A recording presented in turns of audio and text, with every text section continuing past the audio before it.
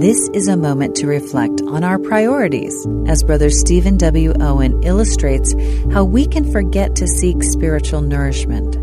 Not long ago, I woke up and prepared to study the Scriptures.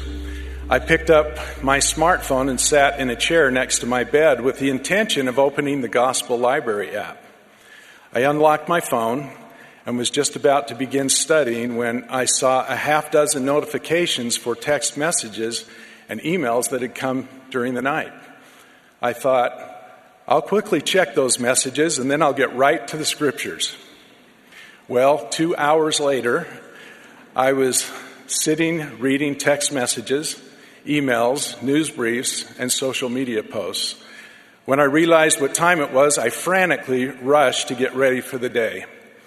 That morning, I missed my Scripture study, and consequently, I didn't get the spiritual nourishment I was hoping for. I'm sure many of you can relate. Modern technologies bless us in many ways. They can connect us with friends and family, with information, and with news about current events around the world. However, they can also distract us from the most important connection, our connection with heaven. The adversary will try to persuade you that spiritual nourishment isn't necessary, or more cunningly, that it can wait. He is the master of distraction and author of procrastination. He will bring things to your attention that seem urgent, but in reality aren't that important. He would have you become so troubled about many things that you neglect the one thing that is needful. I repeat what our prophet, President Russell M. Nelson, has said. We live in a world that is complex and increasingly contentious.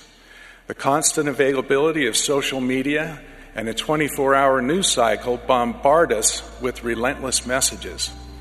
If we are to have any hope of sifting through the myriad of voices and the philosophies of men that attack truth, we must learn to receive revelation. President Nelson went on to warn that in coming days it will not be possible to survive spiritually without the guiding, directing, comforting, and constant influence of the Holy Ghost. That was an excerpt from Brother Stephen W. Owen's talk, Be Faithful, Not Faithless. This is a moment to reflect.